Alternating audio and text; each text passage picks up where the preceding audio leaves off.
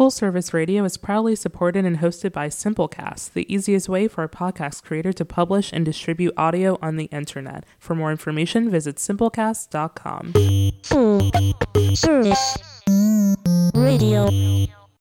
Introduction to Channel 4's season of French New Wave films, which begins next Saturday. La photographie, c'est la vérité. Et le cinéma, c'est 24 fois la vérité par seconde. Lights, camera, action!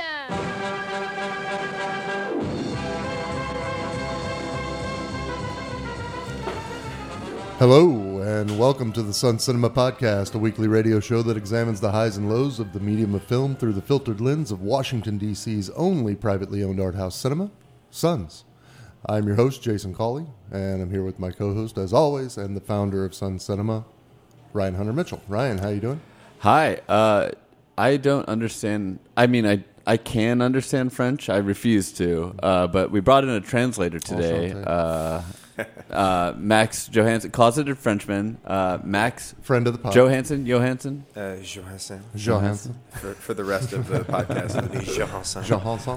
What did, that was a Godard quote. What did he say? The first thing he said was photography is truth, and then I missed a little bit of the second part. But Cinema is 24, truth at 24 frames per second. Oh, got you. Is, okay. Classic. Yeah. That Godard. Balseco. Yeah, that makes sense. And then it sounded like Anna Karina maybe had said, lights, camera, action. Yes. Interesting. another classic quote. Groundbreaking. Right. The French, they're so profound. Like, there must have been some person who was the first one to say that, and I wonder if there was like a moment of wonder among the crew of like, did we hear that? Right. Well, yeah, it's like totally like a thing Cecil B. DeMille would say. Yeah, right. Like that. Lights, like camera, action. Yeah, and like all the crew's like, do we just say that from now on? Right. Is this the thing? All right. Wow. Wait, say that again. Somebody else was like, oh, God, wait, I just have to hear it one more time. All right, this is our episode on French New Wave. With a twist. But, an episode on French New Wave, we would have to do like a 4-parter. It's exhaustive. And it's all been said. Yeah, what are we going to say that's going to be enlightening in any, way, shape, or form? So what we decided we would do, and at Ryan's suggestion, and a smart one at that, was we're just going to focus on the left bank, which was happening, blocks away essentially at the exact same time as the French New Wave. A lot of times they get lumped into the French New Wave. A lot of times they're a footnote to the French New Wave. And they're just now, I would say, with things like Criterion and people's access to things, like Canopy and all of those things, the availability of an Agnes Varda film or a Chris Marker film, Jacques Demy, Alan Resney. Yeah. I mean, like all of these guys, William Klein, you can find their stuff now. Yep. And so now we can have a larger conversation in context because you've actually seen some of these things. Yeah. And you can tell a difference in philosophy, and you can tell a difference in technique and tone. And, the left bank stands on its own. It truly does. It's worth re-examining now. I mean, I think at times we get noted in contemporary press at the time of like, oh, there is this little movement of the left bank group. It's the similarities and the differences would be pointed out, but now it's worth like really re-examining. It's a different movement. Right, and there's differing opinions on who coined the phrase. I mean, some people give credit to Godard, and I mean, it's just all over the map. But I mean, it was something during that time in Paris that was being discussed cinematically. And we're gonna get real deep into this, except it's gonna be completely derailed by the 2020 Oscar nominations just came out. So wait a minute, we're gonna do the second part of the show about a subset or separate French New Wave movement. We're gonna called find the out left bank, which one it is. Ultimately. And preceding that, we're going to talk about the Academy Award nominations for Hollywood. I love it. It's great. This is something for everyone. We'll take a brief break in between for everyone to reset. Right. Now maybe we'll try to figure out how to tie them together. It won't. Guys, but let's talk the Oscars. Guys, the Oscars. Jesus. All right, never-ending frustration for me. Okay. Always. And philosophically and just in their straight-up picks. So I think already all of us are kind of jaded on the Oscar. Of course, everyone's jaded on the Oscars. Sure. And awards in general. We talked about Golden Globes last week, and I kind of had a mini philosophical meltdown because I am of like six minds on these things. Where you're like, oh, I get the business part, and I get the celebration of great works of art. Technically, air quotes are happening in here, right? But then there's also like, we're just self-grandizing, and this is just another opportunity for advertisers to to spend money and to get us to buy things, right? And the idea that the art itself can be a political statement, but the awarding of the art can also be a political statement or a social commentary, and has become almost mandatory. Of course, like we have to single out, like even if it's not the most deserving of an award this season, we have to single out this one film because it's our cause célèbre. Right there, we go. We'll just say a bunch of French words. That's how we'll tie it. And in the acceptance, it's a given that we've got to address whatever's going on in the world so that we look like we're in touch, and we're of the people. And, then we've got to have our own causes, that we're going to stand up for and talk about as well. I mean, it's just become this weird machine. I don't want to go back down the Golden Globes route, but it's going to happen at the Oscars too. Sure, so. But on the one hand, I understand that people recognize they have a huge platform, and if there's ever going to be a time where there's millions of eyes, I get it. Yeah, that this is then. And like there have been many historical examples of that, like Marlon Brando and Cher, like there are valuable political statements to be taken out of that. It's a great platform. On the other hand, I mostly just agree with Ricky Gervais. I don't look. There's not a guy that's more out of touch with the common man than Ricky Gervais, other than maybe Larry David. But doesn't mean he's not true in what he's saying. Like, just come up here and say thanks, thank your agent, and sit down. We get it. Yeah, this doesn't need to be a whole. And that's my whole thing. Like, if you want to get up there and just taking the political debate out of it, in my mind, what that should be is the focus of why you're there. Right. This film. Let me talk about the people who are involved in making this film, what we were hopefully able to accomplish. The message or the meaning behind the film. And the meaning behind the film, exactly. And then thank you and move on. See, I'm all like, use this show for all that you can. Get whatever you're going to try to get out of it. Mm-hmm. But I just think the politics mostly suck and are like shallow signifiers of any actual political insight. Also, you've got, 30, 45 seconds, and you still do need to thank the Academy and your agent and all these people. Sure. So you cut that down. I got 20 seconds to make some grand point that's going to be, groundbreaking and repeated over and over for the next several weeks and gain, all this attention, toward a cause that I'm really behind. I think the best example of this was when Mickey Rourke, the wrestler. Right. Great movie, great performance. Not to be confused with his other Oscar wins or anything. Yeah.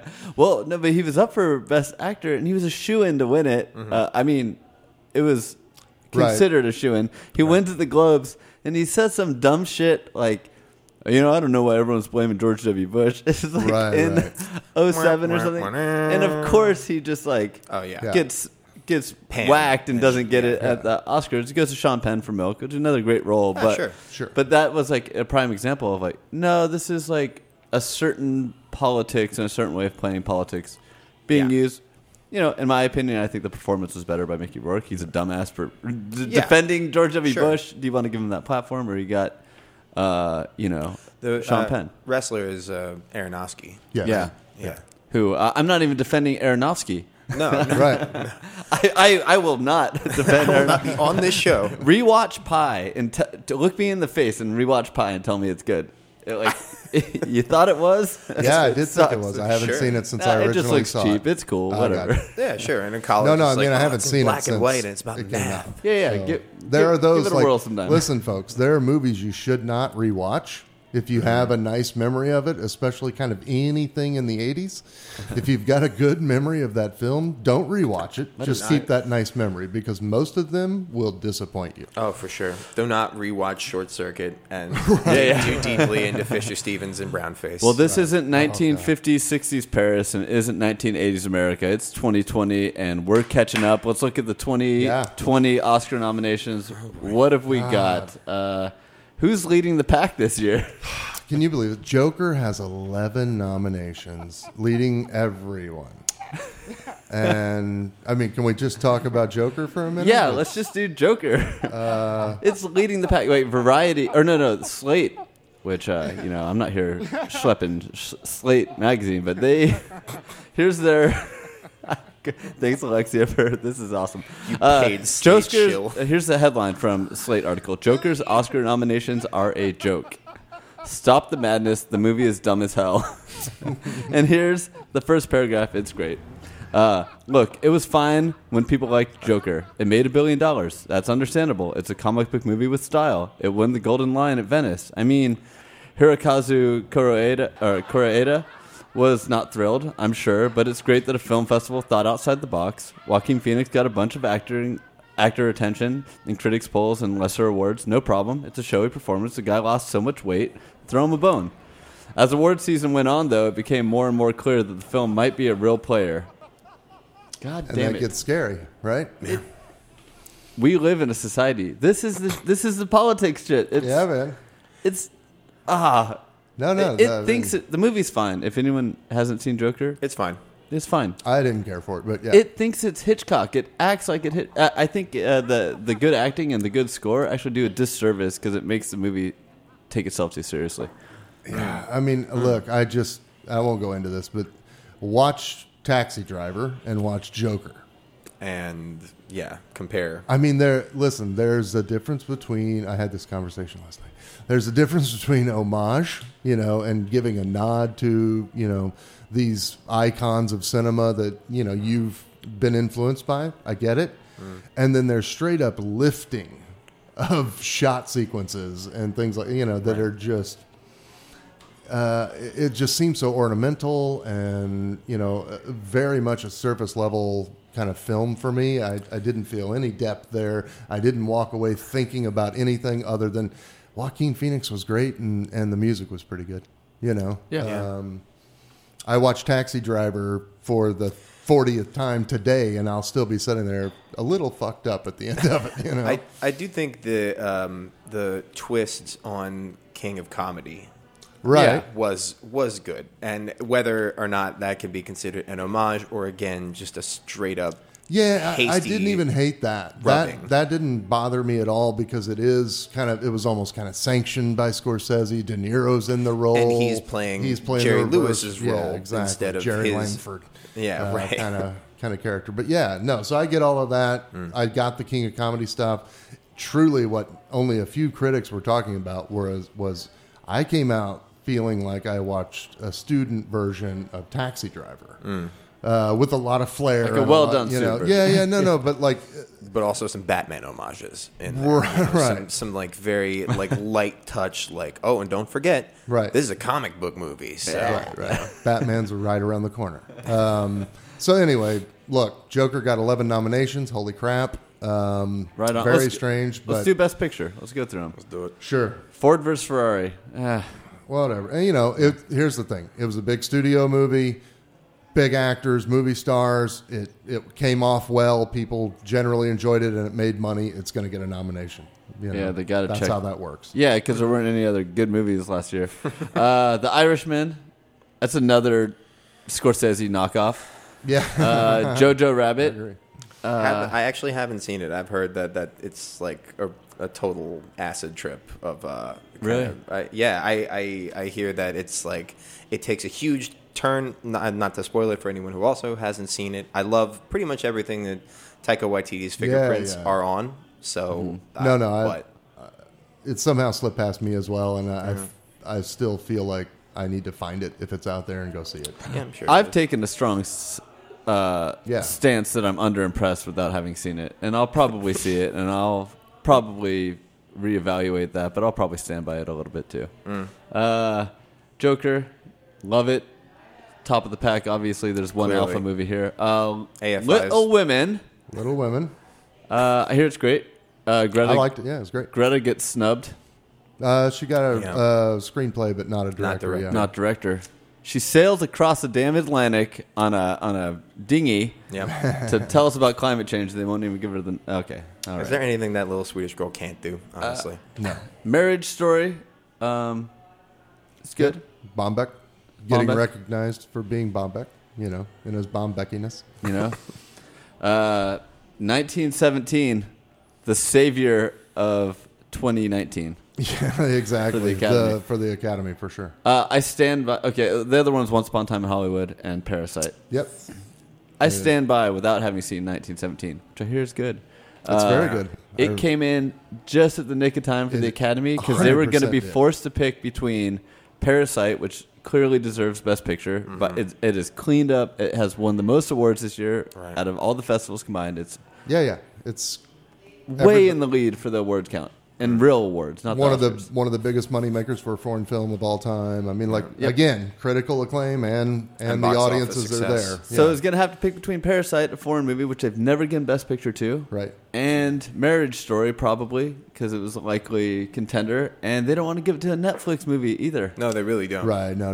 Well, yeah. And they're like, thank you, it's not Roma. We don't have to pull a Green Book, which they got lambasted on last year. Right. Sure. And now they have 1917. They're like, oh, see, it's like kind of like War's Bad. Yeah. Never seen that.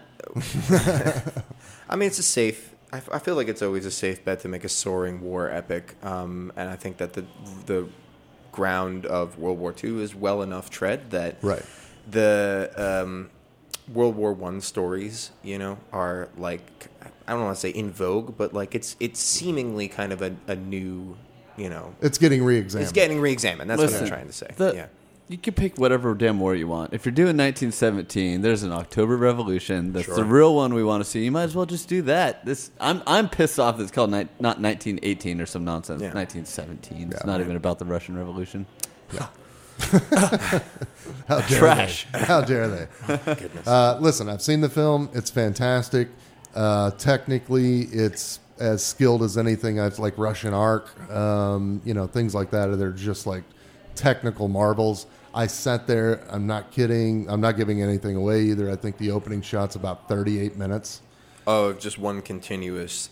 No break. They're coming from handheld onto cranes, onto track, onto Steadicam, back, and just all the way through one shot. Again, no spoilers for World War I. This is them leaving the trenches is the opening shot? Yeah, right. Yeah. Well, they get, listen, it does a great job as far as a war film, is concerned, I guess, if we're grouping those things like that, because it puts you right in the middle of it in this very intimate way, which is perfect for trench warfare. And the awful conditions that you had to exist in 1917 in a trench in France or Germany or wherever the hell you ended up being. And you're 2 minutes in and it's game on. Like we're moving and the camera never stops and it's good. It's just technically as good as it gets.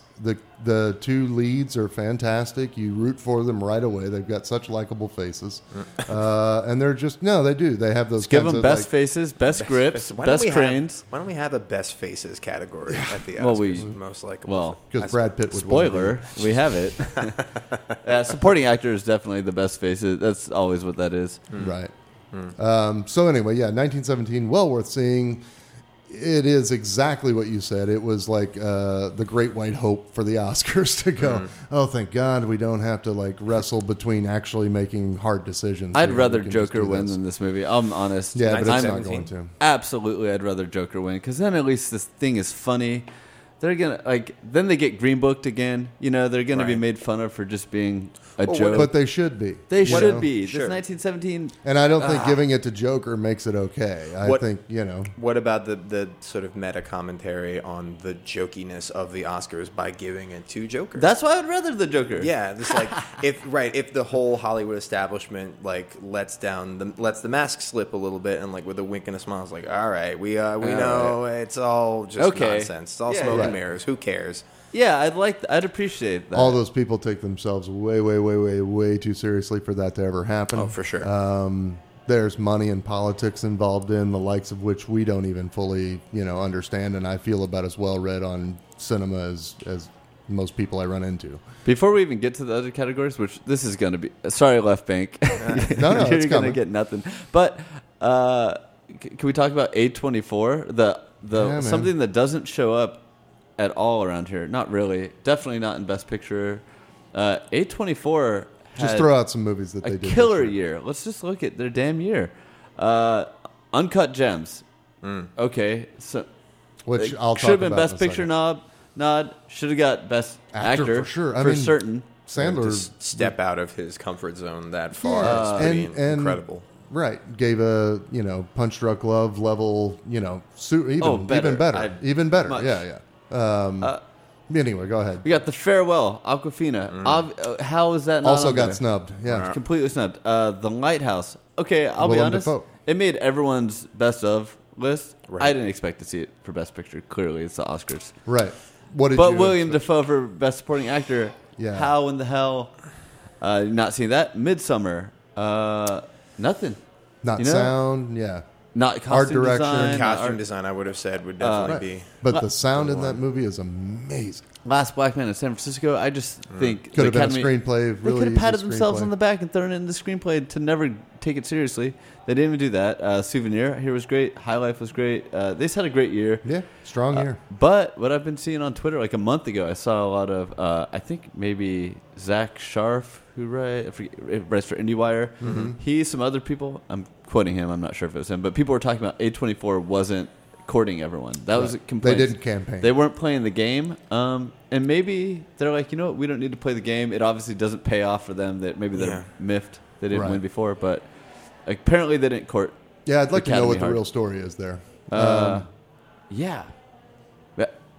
Well, another complaint has been that they've been letting some of their titles sink if they didn't get the traction they wanted. Right. Again, I'd like to know what the real story is. If there is some sort of political stance of like, hey, we're just not going to play this, please vote for our guy campaign, to get a nomination or whatever. That's one thing. I can respect that. But it is a business. Well, I wonder. But it costs a lot of money. You want people to see these films. Nominations get more people to see your film. Mm-hmm. Your film stays in the theater longer. And the prestige. It's an investment. Yeah, even Oscar-nominated film. Absolutely. Whatever. Uncut people are going to go The see Farewell. Like, not even just go see that film, but then you attract more attention to your studio. Absolutely. You get more people to join on. More money comes in. Yeah, it's an honor just to be nominated, but like the fact that the Academy recognized your achievements, even just by giving you a tacit nod of like that was good. It wasn't good enough to win because you didn't, pat the right backs and grease the right palms. Right. It just draws a lot of attention to you and lets you do more as time rolls on. Huge snub that we're missing in the lead actress category. We got Cynthia Erivo, Scarlett Johansson, Saoirse Ronan, Charlize Theron, Renee Zellweger. Clever with the names, guys.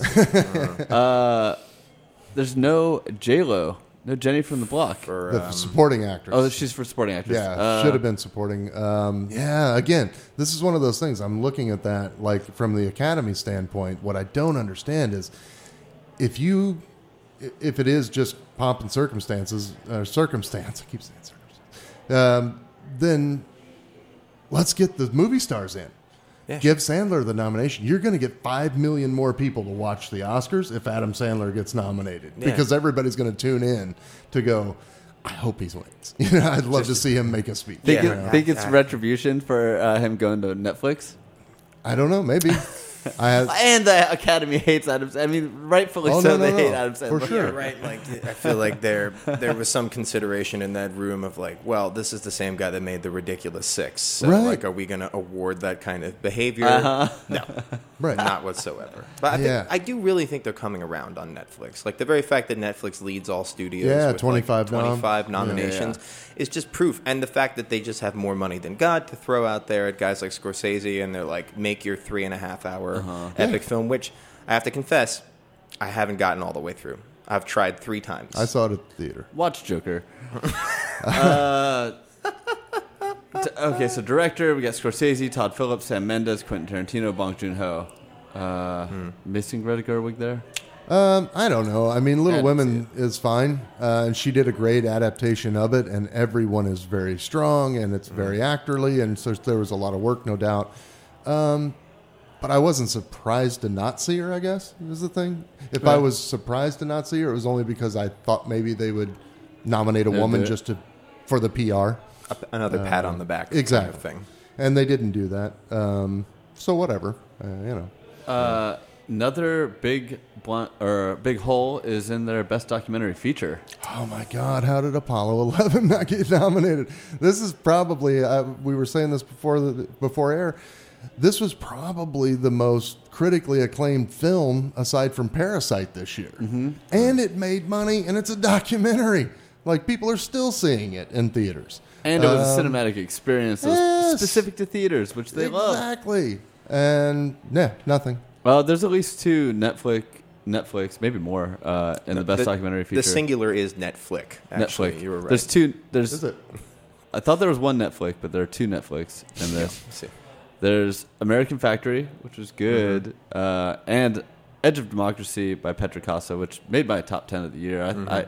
Since there is no Apollo 11 on this, that's what I'm rooting for, Edge of Democracy. Do you, we've been seeing a lot in the last 2 years of like large American franchises trying to cater more to international audiences, specifically to Chinese audiences. Oh, sure. I've read sort of like a fringe theory that Apollo 11 may have gotten snubbed as a deference to the Chinese because it's like too glorifying of our achievements. It's like too pro-American, too pro-West, especially from an era when we were distinctly enemies. Like the narrative was good versus evil, not like now. I know it's a fringe theory, but like it just, I thought it bore mentioning that there's certainly like something to be said about not wanting to, like in the Doctor Strange film. They made the ancient one Celtic because apparently there was this like revulsion to having an East Asian or specifically a Chinese mystic, right? Because the sort of because official it's racist. Not only is it racist, but like the official stance now is that like we don't. That's like not. That's not Chinese culture anymore. Like mysticism and like the ancient arts is not where China is nowadays. So don't put that in there, or otherwise we won't show it in the international market. Yeah, but Doctor Strange is like. Yeah, trying to open itself to big event marketplaces all around the world. The Academy Awards seem a little less concerned in that, but I see that big arc in Hollywood. Anyway, possible. So that's all I'm saying. Let's blame. Well, if you were going to China's fault. If you were going to, try to make nice with Asia, you may have given Awkwafina a nomination for Best Actress for The Farewell, but that didn't happen. Yeah. Sure. Even though she won the Academy or the Golden Globe. Yeah. First Asian American woman to win a lead actress in the Golden Globe. Right. Not for you don't want to get on that movie, train. Not for Oscars. No, TV. I mean that's what is dumb about the whole list. It's not adventurous, and it's not even clever in their little checking off the boxes. Right. Metrics. They even managed to get that wrong in a lot of ways. Right? Yeah, like. It's very frustrating. Even at your own rules, you're bad at it. In what was a very strong year cinematically, like we had a lot of good movies this year. I thought compared to last year. People have been bringing up there could be if someone was quick. We talked about this. Someone could just put up a snubs award or just an A24 awards. Just do like all the things that are snubbed, and have all those up and. Literally, just have like nominees from everybody who didn't get nominated. You could have another 5 easy. You'd best have actors, a best good actors, award show. Call it great. The Knotzkers. The Knotzkers. There we go. There it is. There it is. All right, write that down. Someone write that on my computer. All right. Never mind 2020. Let's step in the Wayback Machine. Let's go to 1955. Let's do it. 1955. I hope you said that right because this machine is awful testy. So a little actually precluding, if that's the prequel to the French New Wave is actually the Left Bank, even though they weren't called such yet. Never heard of it. But left of the what river? The Seine. It's called the Rive Gauche, literally in the French. Rive Gauche, the left bank of the Seine, which is where all the cool happening stuff was. The artsy, the hipster side. Exactly. So imagine, if you will, Williamsburg, 1999. Yeah. We just about to gentrify. Williamsburg. Yeah. There was a handful of good documentarians, mostly French, and one American expat. Just kind of like the salons of Paris in the 20s. But we we have a cool film movement there of a lot of documentary filmmakers. We're going to focus mostly on Alain Resnais, Agnes Varda, and Chris Marker. Even though we're not showing any of his movies at Sundance this month, he's got to get his due. Yeah, he's an important figure of the left bank. It's often lumped in with the French New Wave. There's a good article by Sense of Cinema. It's real long. If you really want to learn more about French New Wave, then we'll tell you about, or the left bank. Read the Sense of Cinema article on the left bank. Thank you for sending that to me, because that was really eye-opening. Yeah. Like, I had always thought that those two terms were totally synonymous with one another. Here's the first paragraph. The left bank group are one of the most unjustly overlooked groups in history of European cinema. Perhaps this is due to the fact that their films tended to be politically, aesthetically, and intellectually demanding. Perhaps it's because they have been seen unjustly as being a highly literary as opposed to cinematic group, or perhaps it is simply because their existence as French filmmakers in the late 1950s and early 1960s was chronologically concurrent with and thus overshadowed by the most famous of all movements in the past 50 years of cinema, the French New Wave. I think that says it well. Yeah, that's a great introduction to so the distinction. See 400 Blows if you haven't. See Truffaut's 400 Blows. See Jean-Luc Godard's Breathless. Great movies really kick off the French New Wave. But a little bit before that, you were getting Hiroshima Mon Amour. When was Agnes Varda's first feature? Anyone know this? Pop quiz? I'm sure it's Chloe. Or Cleo. Cleo, sorry. Cleo from 5 to 7. Which is kind of making fun of Godard a little bit. Yeah, a little bit. And I'm sure that was her first. When was that? Is that early 50s or is that even late 40s? Oh, no. It was like the only early one 60s. The only one I know that was working in the late 40s was Resnais was making some of his early docs. And up until Hiroshima Mon Amour, which is his first big feature, he was commissioned to do all his work, which I thought was funny. He wasn't there he was making money. He was making money just doing good docs. He got commissioned to make a doc about post-war Hiroshima. Yeah, Hiroshima, yeah. And was like, can't do this. Like, how do I tell this story? So let me take some of this footage I've got and put a love story on top of it, and maybe that'll be a way it can be relatable, and we can kind of, get some of this information out under the guise of a love story, which worked. Yeah, and it's one of the greatest films of that generation. Definitely, and it ties to a universal theme of sorrow that humans can feel.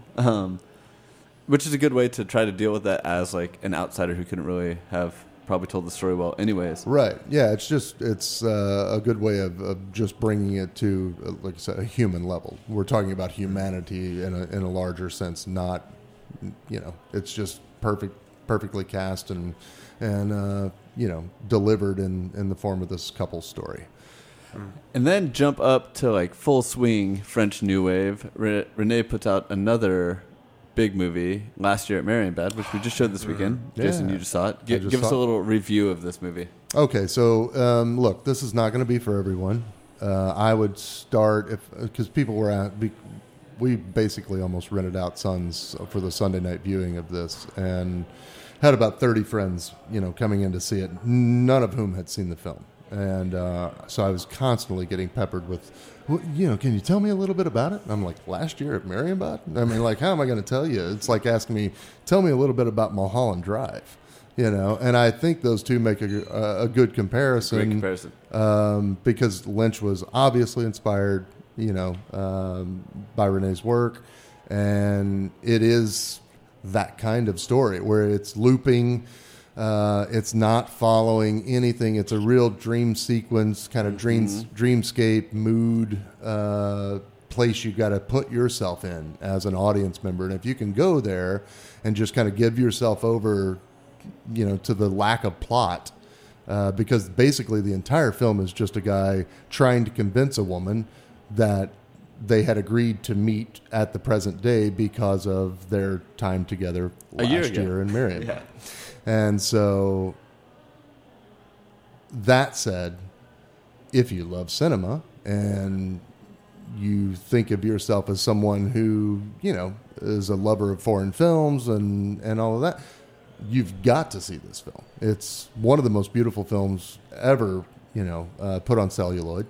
And it was daring and audacious, and I think it worked beautifully. It's polarizing as hell, as most of those things are, as someone like Lynch is and Mulholland Drive is. But if you like Mulholland Drive, you're going to love Last Year at Marienbad. When you say polarizing, you mean it's very much oh my God, I love it. This is such a brilliant oeuvre, or I don't want to be your friend anymore because you recommended this. Wait, I don't get this at all. Just give me more Marvel movies and 6 more Jokers. I'll be real honest, man. I mean, we had 4 friends who 2 of which didn't even make it to intermission. We're like, gotta go. Yeah. This is not for me. I'm not in the right headspace, whatever. Yeah. Just not going to be my thing. I think that speaks a lot to exactly what Ryan was just saying about the literary nature and the attentiveness required of something like this. Right. It's not something they're not easy. It's not something that you can put on in the background or Never. Look down at your phone for 2 minutes and come back right into the story, not really having missed anything important.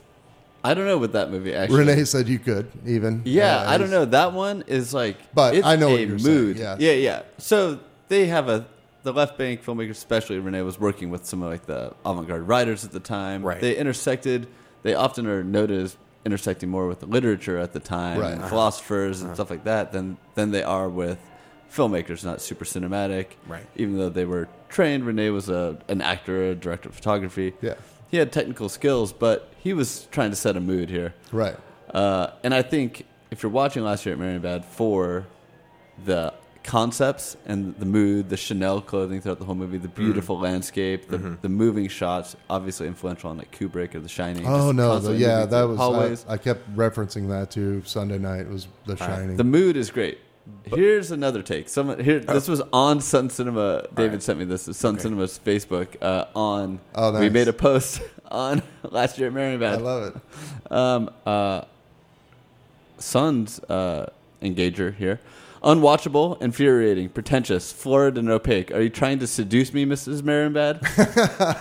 I love it. Nice. Great review. Also unwatchable, infuriating, and pretentious. If that's how you're going to come into the movie, It is all of those things. Also. Sure. Florid. That's florid and opaque. Yeah. Wow. Right. Love it. It's a wonderful movie, but I did listen to... I was like, are there any Left Bank podcasts out there? I listened to these Scottish guys have a great podcast called Fuds on Film. I've only listened to this one episode. Oh, okay. But they're like, they'll bear with Hiroshima Mon Amour. Like, one of them is like, it's good storytelling and writing.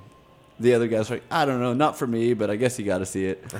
Last Year at Marienbad, all of them are just like, how can you watch? One of them watches the second half at double speed because he's just like, how do I get through this movie? No. Oh, my God.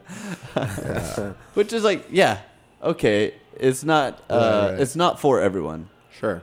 But if you want to see like a mood and some great clothing and just a really beautiful looking storytelling, and it's vague about how you remember things. It's playing with... For sure. They're having all kinds of fun, yeah. I mean really, truly, it feels, to me when I watch it, it feels fun. Like, they were inventing, editing styles. They were, saying, like, how long will a person hang with us? And they do this great... There's a shot where they're tracking back. We're following the lead female character, and she kind of passes the camera, and the camera just kind of stops, almost in like a rocking motion for a second, and it stops. And then you realize, like, you slowly start picking up people that are in the room that she just walked through that you didn't see. Like, it takes you... He was smart enough to realize, like, this is going to take a second. Right. For them to understand what I'm doing here. Just let it, wait for it. There you go. It had that kind of moment where you're like, oh, I see what you're doing. Like, and if you like that kind of thing, and if you're nerdy in that way, like I'm obviously nerdy in that way, by all means, rush out and see this film. Well, this brings me to like one of the things you'll hear about the Left Bank is that left in the sense politically as well. Right. But then if you look at, Hiroshima Mon Amour is like relatively anti-war, an anti-tragedy. And as most people should be, anti-tragedy is a pretty... Exactly. So what I think I appreciate about the Left Bank filmmakers in the movies I'm familiar with are, sure, I'm sure he is political, but it doesn't show up in some shallow, like, spot-on significations. Last Year at Marienbad Oscar certainly... speech style, I have my 20 minutes to talk about like how terrible war is in Right, a very right. uninteresting, Yeah. and unoriginal kind of way. Totally. And last year, Marienbad is like opulent, and it's not criticizing that. So I don't think of it being notably political. No, I don't think so either. But there is something about just the sensibility and the what I'm imagining is like the comfortability of their politics is that it isn't so full on and obvious and token. It's just part of Well, and even him. like Cleo... Well, I'd say Agnes Varda is where you get to way more sophisticated politics. Right. Yeah. But I mean, that's the thing. It's like super sophisticated. It's not, throwing mud or anything like that. It just has these little things like in Cleo where on the radio you're just hearing, a snippet about Kennedy and Khrushchev, having an engagement, and like then it's off onto pop music, and it's like, yeah, because that's how you kind of digest things. Even in 1960, you were kind of like, You catch a there was snippet. the radio, you caught a little bit of something, and now it's on to this pop song, And maintenant la nouvelle chanson des Beatles qui s'appelle I Want to Hold Your Hand. Exactly. But that is like that is a certain political sophistication that she doesn't have to like harp on a certain political scenario.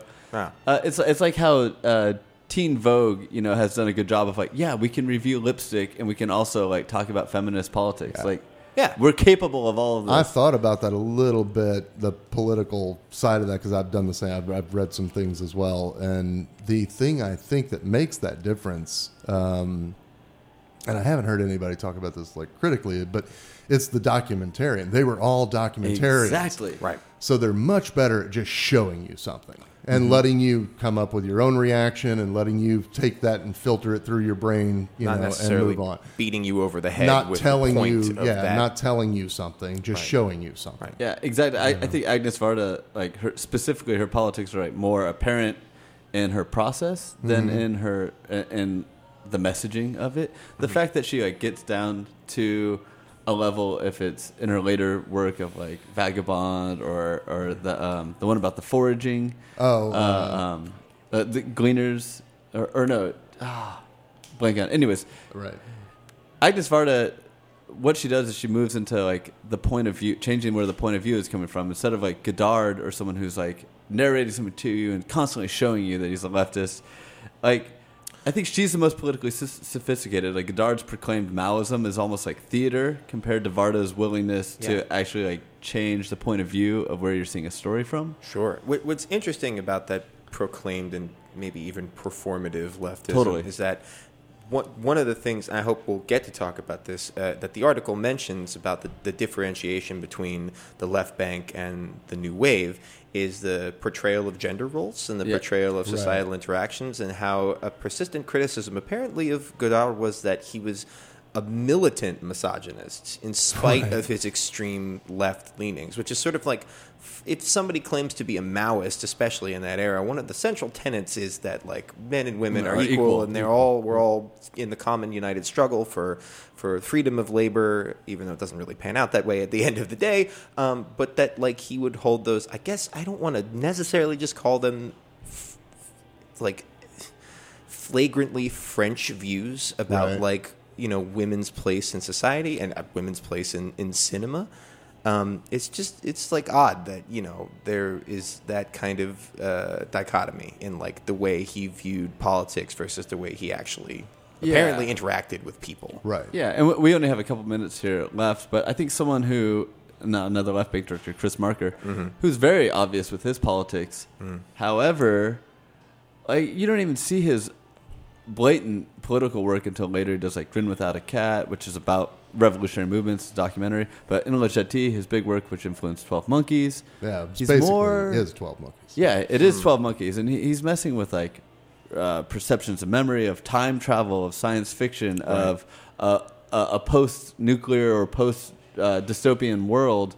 Like he is seeing the apocalypse, but he just uses that as a setting rather than like explain some political ideology to you. He's just like, let's just make it the setting. It feeds into my work, and I'll make a sci-fi work. And if you remotely, are interested in this kind of stuff in any way, La Jetée, which I guess translates what? The pier? Jetée is the pier. Yeah. Sorry. Yeah. It's a jetty in English. jetty, It's the same right, word, right. the jetty. But anyway, it was, basically it's 28 minutes, totally digestible. You can make it, and it's fascinating. It's done, I think, almost exclusively with still images. Maybe one or two he like zooms in on, but they're just photographs. Yeah, it's just holding photographs, so it's not even like a cinema experience like you've had before, but it works, and you see the brilliance of it, and that's how you end up, with 12 Monkeys is just the expanded version of that. Yeah. Let's do just closing real quick. Watch Chris Marker's Ligeti. It takes like 28 minutes. Watch Agnes Varda's Clea from 5 to 7 as a good her spot in the new wave. Watch Last Year at Marienbad. Get high first. Do whatever you'd like first. Wear some fancy clothes. However you need to experience the lack of veracity of memory. Exactly. And I would say of Jacques Demy, who was Varda's husband and part of this movement as well, kind of an overlooked film of his called Donkey Skin from 1970. Donkey Skin. I promise you will not be able to watch it and not think about The Princess Bride. It is absolutely the jumping off point for The Princess Bride and William Goldman. So watch Donkey Skin. It's really good. It's fun. It's also Catherine Deneuve, and she's amazing. Say no more. Right. Well, on that note, let's say no more.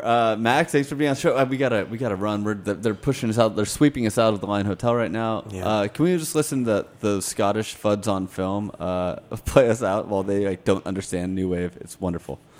I'm sitting there thinking, this is really the Emperor's New Clothes. I think a lot of people proclaim to love the Nouvelle Vague purely to be seen to be saying that they love the Nouvelle Vague. I'm not going to be in that gang. I quite certifiably find the movement, as we've explored it, at least with some of these headline movies, to have been quite a big disappointment. But there are clearly gems amongst there, and as you say, Scott, perhaps if we dug further down into some of the lesser known titles, we might actually find more of reward there. Which I suppose...